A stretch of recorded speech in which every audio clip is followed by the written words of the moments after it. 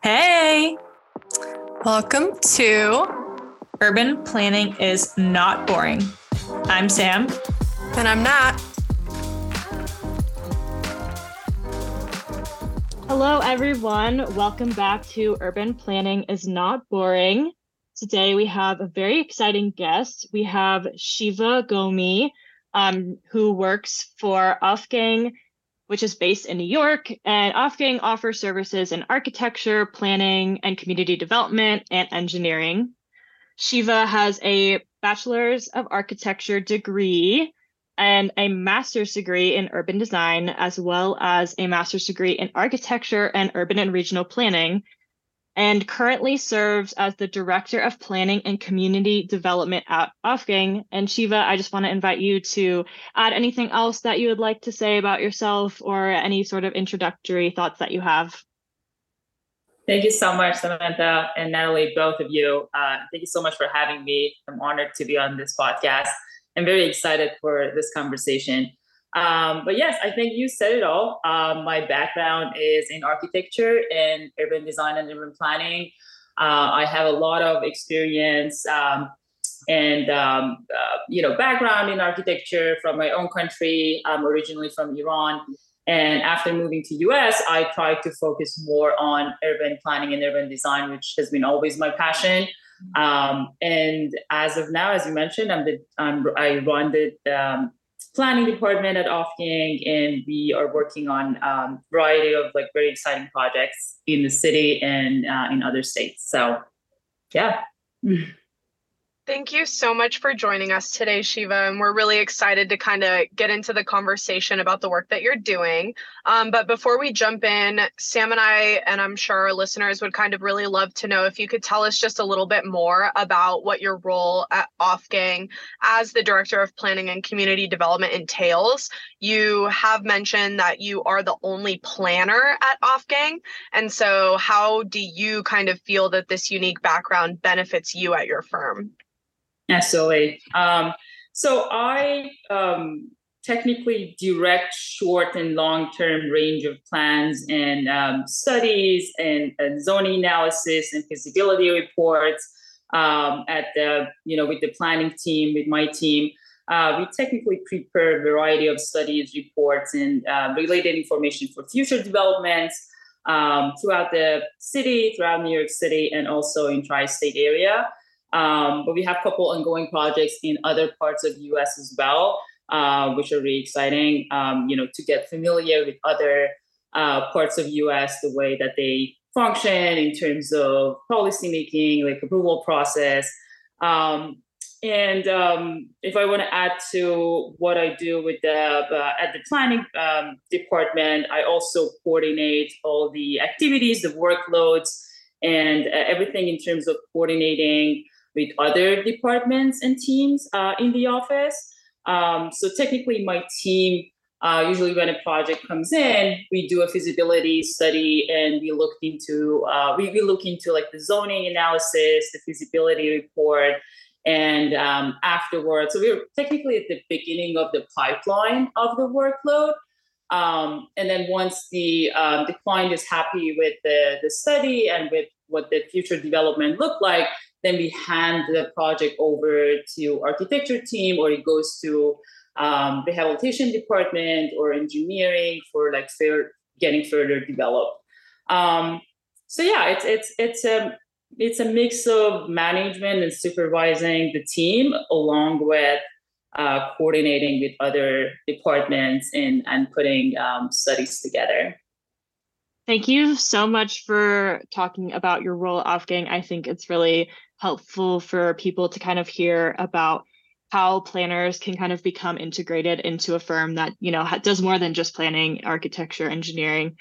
And I think something that's really interesting and something that Natalie and I saw at USC, having professors who are architects, professors who are planners, professors who kind of straddled both. There are some differences between the fields. And so as someone who is both an architect and a planner, how do you kind of see that relationship between architecture and planning, and what unique perspectives does your dual background bring to the table?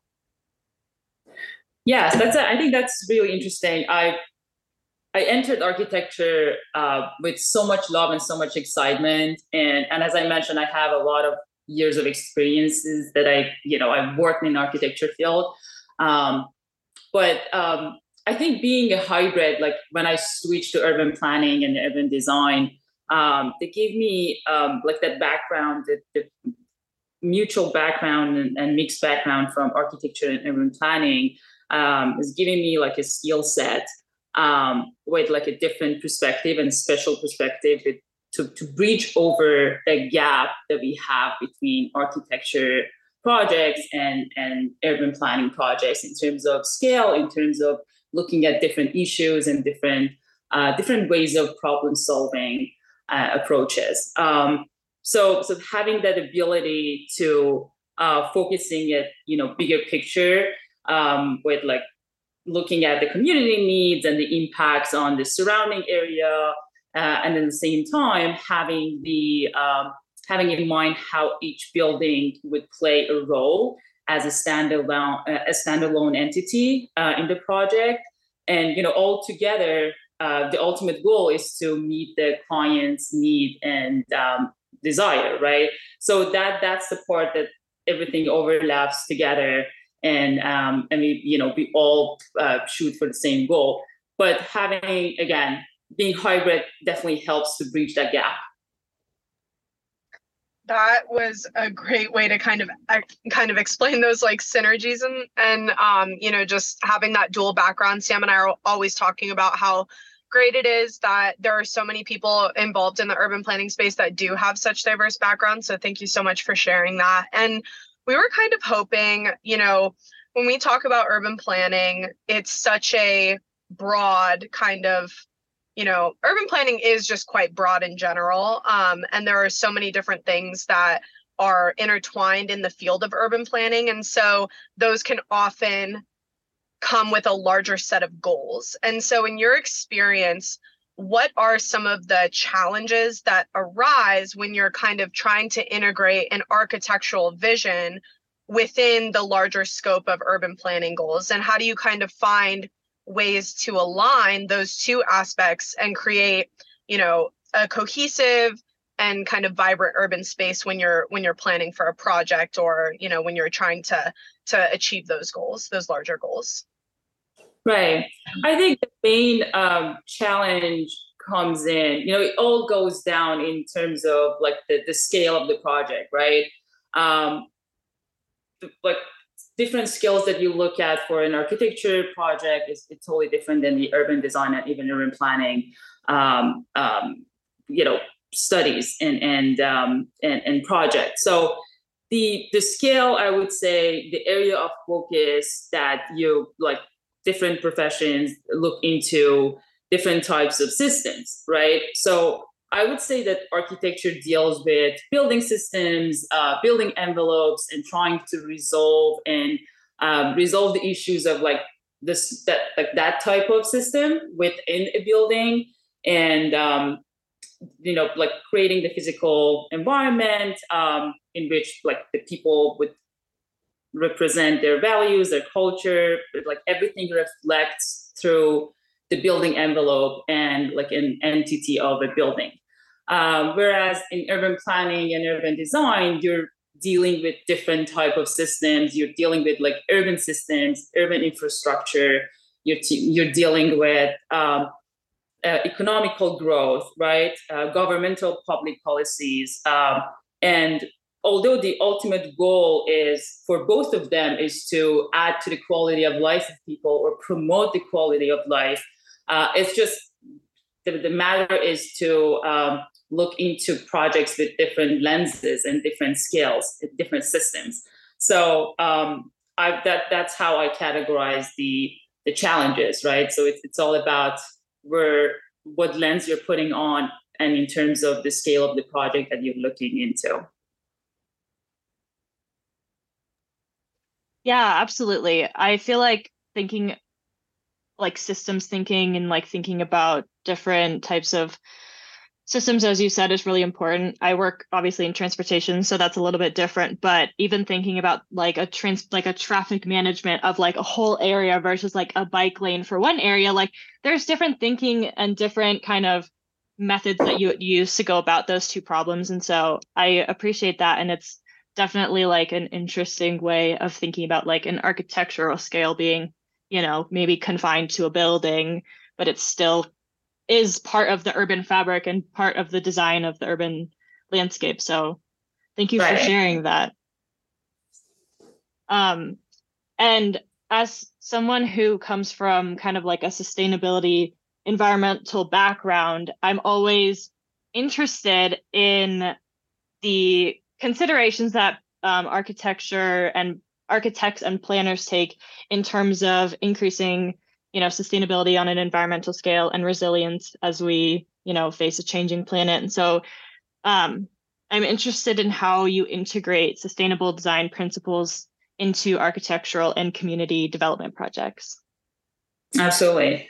Well, before I get into that, I think I should mention that I've been also teaching a sustainability course at City for the past 5 years.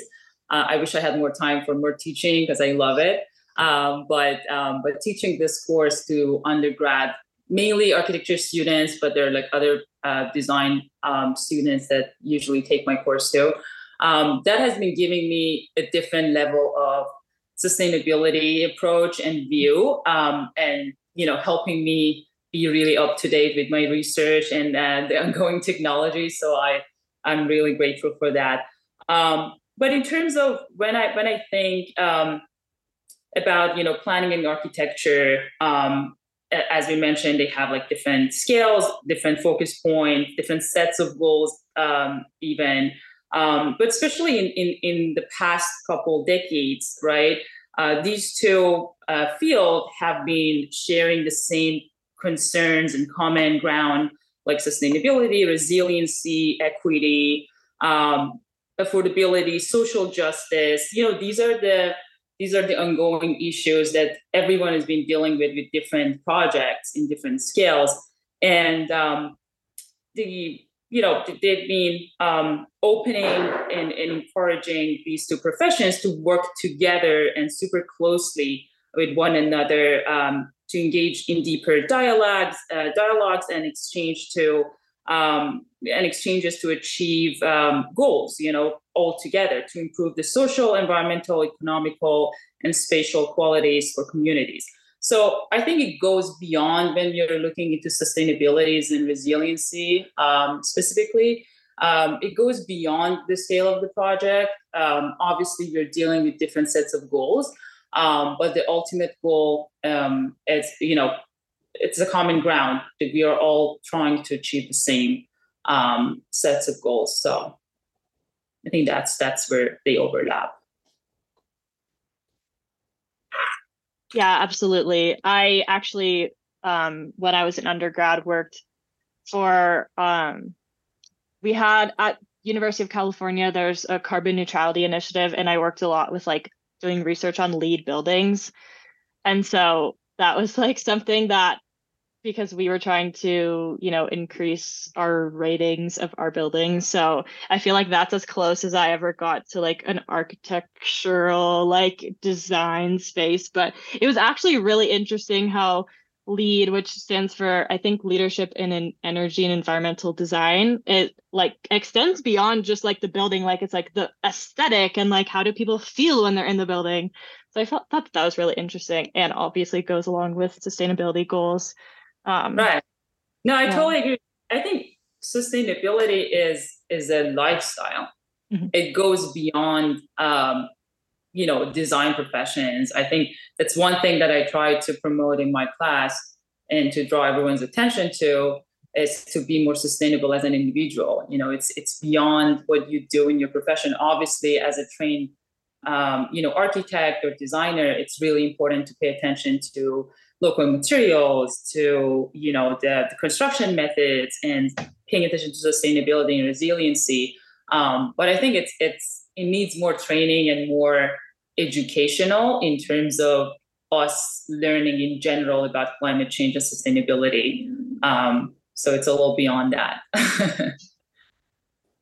Yeah, this is, this conversation is very interesting because I think like as I continue to hear, your two different perspectives coming from two different backgrounds, it just seems that architecture is, obviously very hyper specific, and there's a lot of things that you have to integrate by a standard. There's, a lot of kind of considerations in how something is going or how a building is going to be designed, not just for people, but for function. And then we have the urban planning side of things, which then involves the larger picture of, how is this going to not only affect the people within the building, but also people externally or, a given space and area, whatever the case may be. And so, we also are very aware that any field is going to continue to evolve. And so the same thing will be happening, in the fields of architecture and planning as well. And so what kind of role do you see for professionals like yourself who have expertise in both areas? And how do you think architects and planners can kind of collaborate more effectively to address these more contemporary urban challenges that we're seeing? So both, I think the good news is that both architects and planners are designers, right? So we have a common area to start with, to start right there. And I think both professions are concerned with the functionality, the arrangement of the areas or spaces, efficiency, and spatial appearances, right? I think it falls down like that collaboration between architects and planners obviously comes into like that middle ground and overlap between the two professions. So architects were planners, way before the urban planning officially started in US in late 19th century, right? And I think the beauty of urban planning for me, and the main reason that I switched from architecture to planning was that urban planning is an interdisciplinary field, right? And that having that key component in planning, having that interdisciplinary is a means of solving problems and answering questions that cannot be satisfactorily be answered or addressed using single methods or approaches, right? So you need a group of professionals and in different fields to come up with a collective answer. It's a collective effort, right? So you need architects, you want landscape architects, you need different, like a variety of engineers, you need civil, you need traffic, you need utility management. You need like land use attorneys, right? Financial advisors. So for me, having that, like planning as an interdisciplinary field is where that collaboration between different professions, especially between architects and planners, come into play. Because it's, that whole definition behind the problem solving as a group, as a team, is a great inspiration for collaboration between different professions, especially the planners and architects. And that's the only way, in my mind, that you can address and resolve these complex urban, problems. Let's not call them problems. Let's call them, puzzles, right? To achieve a really efficient, environmental friendly, user friendly, public and private built environments. And I think it's you see that collaboration. I can give you an example. We work on a lot of affordable housing projects in the city, and if you want to look into what the architecture teams work on in our office and like what we do in terms of working on a different scale for an affordable housing project, is that as like architects and designers, they focus on making the building as efficient as possible, as sustainable as possible, as comfortable as possible for the end users. And as planners, we look into that same building or a group of building that we're looking into for a section in the neighborhood, and make sure that everything from transportation, from public open spaces, from infrastructure, parking, looking into wastewater management, water management, all those things are in place in order to accommodate and for the projected population that is going to go into that neighborhood because of that affordable housing project. You know what I mean? So they all, like, that collaboration happens hand in hand. It's just in different with different points of view and with different sets of goals. I think I answered your question. Yeah. I think that's all of it. No, absolutely. I obviously, Natalie and I are pretty new to our careers. I have not even started my job, but I was an intern with Fair and Peers in LA, and I was always shocked at, like, for any given project, how many subs we were working with, how many other firms and individuals and government entities. Like, you are so, like, you hit the nail on the head. Like, it is so interconnected. Like, I work with civil engineers all the time and transportation engineers and planners, and that's just like within transportation. And then you talk about like landscaping and, utilities and all of these other facets that I honestly was not like fully aware before I started working, like how much of that goes on. Like, as in transportation, I was kind of like, oh yeah, like transportation, it's pretty niche, but like, no, you do work with so many different types of people and so many firms. That is so true. And I think if you want to add one more very interesting layer to what I do on a daily basis, is that I deal with not like the end user directly, but not in the same level as like the architecture. But you deal with like planning boards, you deal with community boards, you deal with like representatives from different communities that you're designing for or you're planning for, which is amazing because we have all these workshops that we sit together, we go over their needs, we hear them out, and that part is fascinating to me. It's really inspiring, and that's one of the other reasons that I love planning over architecture. Yeah, I think community engagement and community involvement in the process is, like, from my understanding, more prevalent now than before. And it's kind of becoming something that is very integral to the planning process. And I think that is fantastic. And I just wanted to thank you for talking about like the reasons why someone might switch careers, because we have a lot of our audience is younger, in school, just out of school, kind of starting their careers. And so I think that it's really valuable to hear, your first, second job, even third job out of school or out of high school, whatever. It doesn't need to be the job that you stick with. Like, you can always switch. So I think that that's very valuable. And I want to thank you for being honest with that and being open about some of the challenges that you might have had or the reasons that you had for switching. And yeah. Absolutely. As long as your goal is like set up and clear in your head, that's sky's the limit.